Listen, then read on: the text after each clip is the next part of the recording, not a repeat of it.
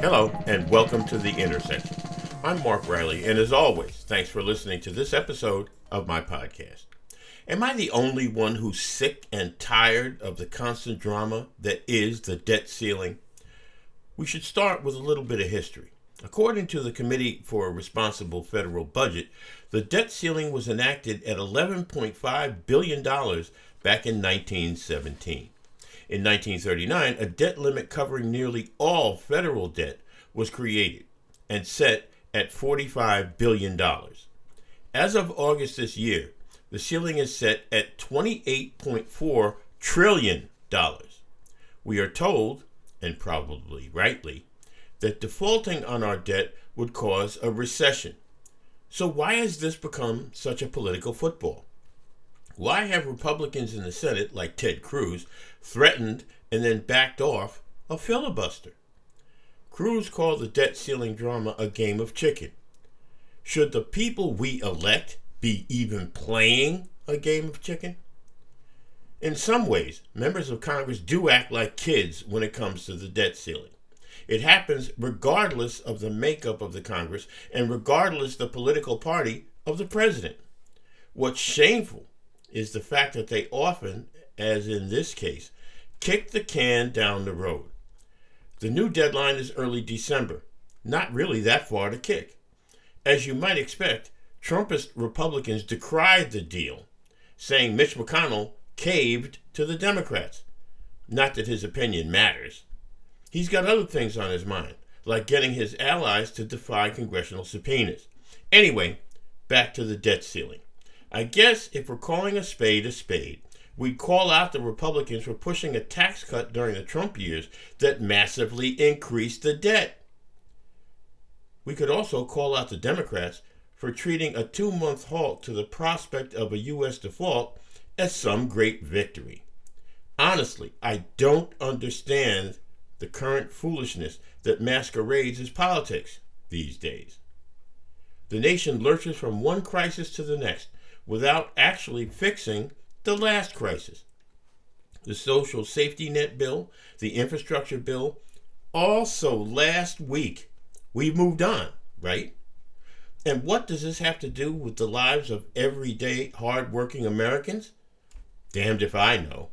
And while we're at it, the media can do a much better job explaining all this for what it is: partisan one-upmanship. All the while, jobs growth appears to be stagnant, with a prediction of 500,000 new jobs crashing to a 194,000 reality. I submit that's what people care about: getting back to work in decent paying jobs. The infrastructure and safety net bills hold out the promise of better times ahead. Yet the same people who would watch the nation default on its debt also don't want to commit one thin dime to uplifting the poorest and most vulnerable in our society. And saddest of all, these same people could end up controlling the Congress after next year's elections. It's a lot to take in, and no one could blame just plain folks if they throw their hands up and declare a pox on both houses. Speaking of which, how many folks are actually following the release of and fallout from the Pandora Papers? No, not the music streaming service. An amazing look at the interconnected nature of money and power. By the way, worldwide money, worldwide power. First, a look at the particulars. Pandora comes from Greek mythology, something about a sealed jar containing the evils of the world. A consortium of the world's journalists, 600 in all from 117 countries, went through nearly 12 million records from 14 firms involved in the offshore financial industry. The findings are startling. Some 330 politicians from 90 different countries are involved in hiding their substantial assets in these offshore accounts. They include 35 current and former national leaders. That would be heads of state. Some might call this money laundering, but in most cases, it's perfectly legal. It's about hiding wealth, and some of the participants have much to hide. It allows people to donate to political parties and campaigns through a network of dummy corporations located offshore, through the auspices of firms that specialize in helping them hide their assets. And of course, there's that little thing about avoiding taxes. Some of the excesses chronicled in the Pandora Papers are mind-boggling, especially when a monarch or head of state makes ostentatious purchases while their citizens struggle to buy food. Oddly enough, in addition to little or no regulation countries like Panama, Dubai, and Switzerland, 2 U.S. states, South Dakota and Delaware, also offer safe havens to hide money.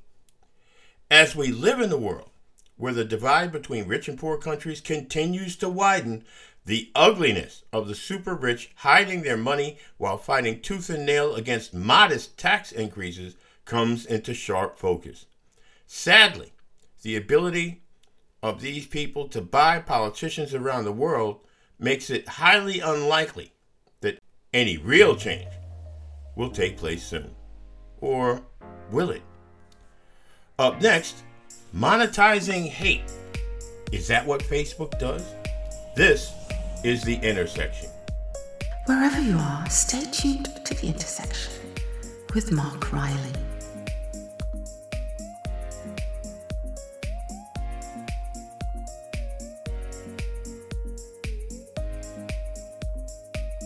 Welcome back to The Intersection. Those of you who have heard my podcasts in the past know that I detest algorithms, in particular when it comes to choosing music. I've lately come on to Spotify. I'm a late bloomer that way. And it has its uses, I'll give it that.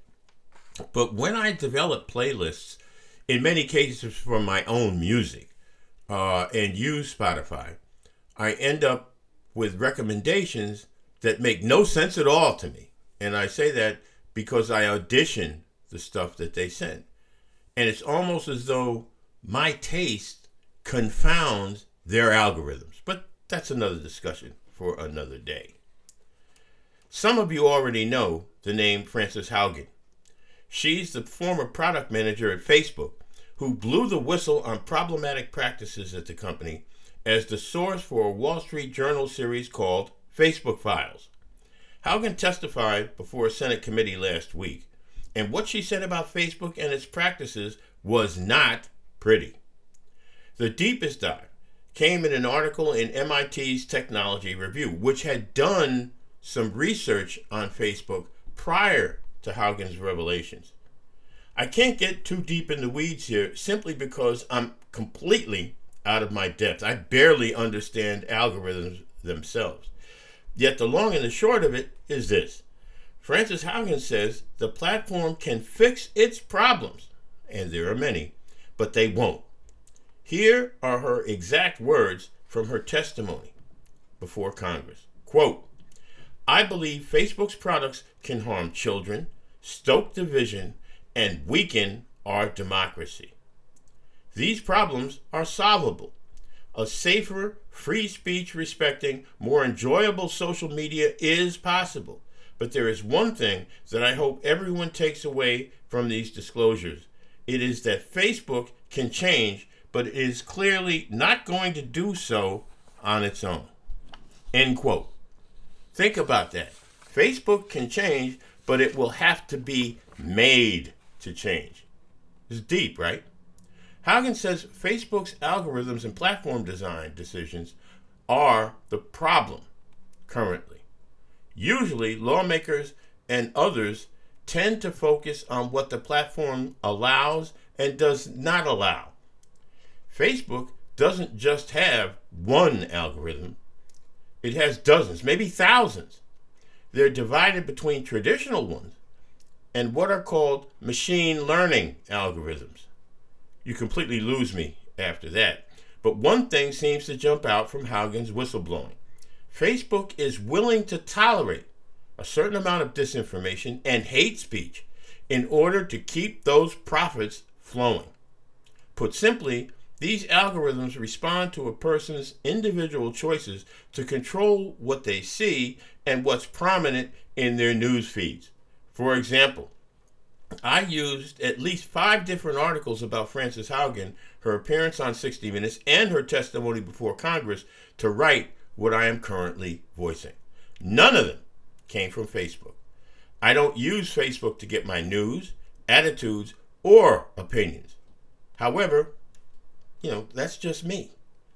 Another example. The day after Haugen's 60 Minutes appearance, Facebook and several of its affiliated platforms went dark. Although Facebook insisted it wasn't hacked and that the problem was internal, I couldn't help but wonder if something more sinister was afoot. But again, that's just me. It was only during the blackout that I came to know that 3 billion people around the world were affected by Facebook going dark. Facebook, by the way, and affiliated platforms. That is, in fact, a great deal of power, no matter how you try and slice it. Frances Haugen says Congress should regulate the platform to curb its excesses. At this point, I'm not so sure. Congress is so bitterly divided that the lure of regulating Facebook and other platforms would be an invitation to partisanship we would soon regret. Is there another solution? The answer is way above my pay grade, but Haugen's revelations indicate something does in fact need to happen. Does anybody want to see Mark Zuckerberg sit in front of another congressional committee playing the tech version of 3-Card Monte while committee members pretend they know what he's talking about? Or are we perhaps past the point of no return, where algorithms control pretty much every aspect of our lives? Think about that for a minute, folks. Every aspect of our lives. And they do it in an insidious way. They don't tell you, hi, I'm Facebook, I'm going to control you now. What they do is simply push news at you, push content at you, push all these different things at you, and before you know it, you become essentially a servant to those algorithms. I remember many, many years ago, a radio consultant telling a staff meeting at a radio station I worked for that he knew us and our audience better than we knew ourselves.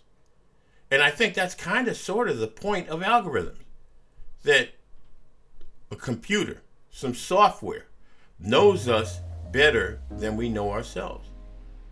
To be real honest, that scares me. Perish the thought. When we come back, why are black women the least recovered from the pandemic? And a judge presses pause on Texas's draconian abortion law. Thanks so much for staying with us. This is The Intersection. You're listening to The Intersection of Politics and Culture with Mark Riley.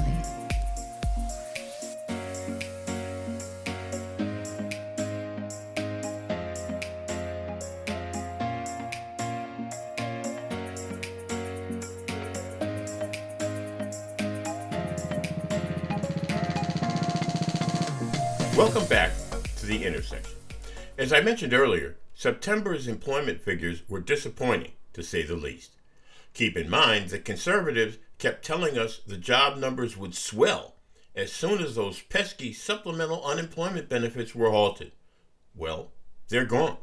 And still, employment lags behind predictions. Even more troubling are the groups of people who are being left behind whatever the recovery may bring, and whatever, in fact, the recovery is. Black Americans and workers without college degrees are finding work harder and harder to come by. This in the face of worker shortages in several key sectors of the economy. Consider this. As of the end of August, 8.4 million Americans are looking for work. That's roughly the population of New York City. The black unemployment rate stands at 8.8%, not a historic high, but still twice the rate of whites. Americans 25 and older with a college degree have fully recovered their pandemic job losses and did so by May of this year. Same-age Americans, 25 and older without college degrees, remain 4.6 million jobs below pre-pandemic levels. That is a stark disparity. Even further, black people with college degrees are recovering at a slower rate than white high school graduates. Yet the least recovered people in this economy happen to be black women, who are down 550,000 jobs just since February. It should be said that many of these disparities are built into the American system. That's right, built into. You might say part of America's DNA. Black women generally have more difficulty accessing quality daycare, less flexibility in their working hours, and the like. Yet right-wing lawmakers and the media point out that there are 11 million job openings in the country, more than enough to employ everyone looking for work. Yet one big problem is the fact that many women, particularly women of color, don't want to go back to the precarious work-life balance they had before the pandemic. If they do, they want to be paid better for it. And there is the conundrum, not just of the conservative or right-wing community, but also the business community. The business community is staring at the possibility, no, the likelihood of having to raise wages. And that scares many business people. Now, when it comes to wage hikes, this has not yet happened completely in sectors like healthcare and hospitality. Advocates for vulnerable groups say the government needs to do more to level the playing field. For example, a recent New York Times article, and this boggled my mind, points out that while other rich nations contribute about $14,000 US for the average toddler's childcare, in the United States, it's about $500. In other words, as the article says, we in the U.S. are an outlier. The Democrats' social safety net bill tries to address that inequity, but God forbid you ask some of those people who are salting away billions in offshore bank accounts to help pay for a 2-year-old child whose mother cannot afford to work and get paid and take care of their kids at the same time. That's why I say a lot of these inequities are built into the American system. One other thing I didn't even think of. Many job openings use software, algorithms perhaps, to screen applicants rather than a face-to-face interview. This tends to screen out applicants unfamiliar with keywords or applicants that have gaps in their resume. The central question is whether America is prepared to live with the pandemic-related inequities that are piled on top of inequities that have existed historically. And don't think that these inequities are limited to black people. White workers without a college degree are also taking it on the chin and facing some of the same obstacles. And don't think for an instant that these folks do not want to work. If, as we said in previous episodes, workers are taking stock of their work choices in the wake of the pandemic, so too should their bosses. Makes sense, doesn't it? And speaking of sense, kudos to U.S. District Court Judge Robert Pittman, who issued a scathing 113-page takedown of Texas's ridiculous abortion law. That's the one that would outlaw a woman's constitutional right to choose after just 6 weeks. A short bit of Judge Pittman's ruling is in order here, so you understand where this judge was coming from.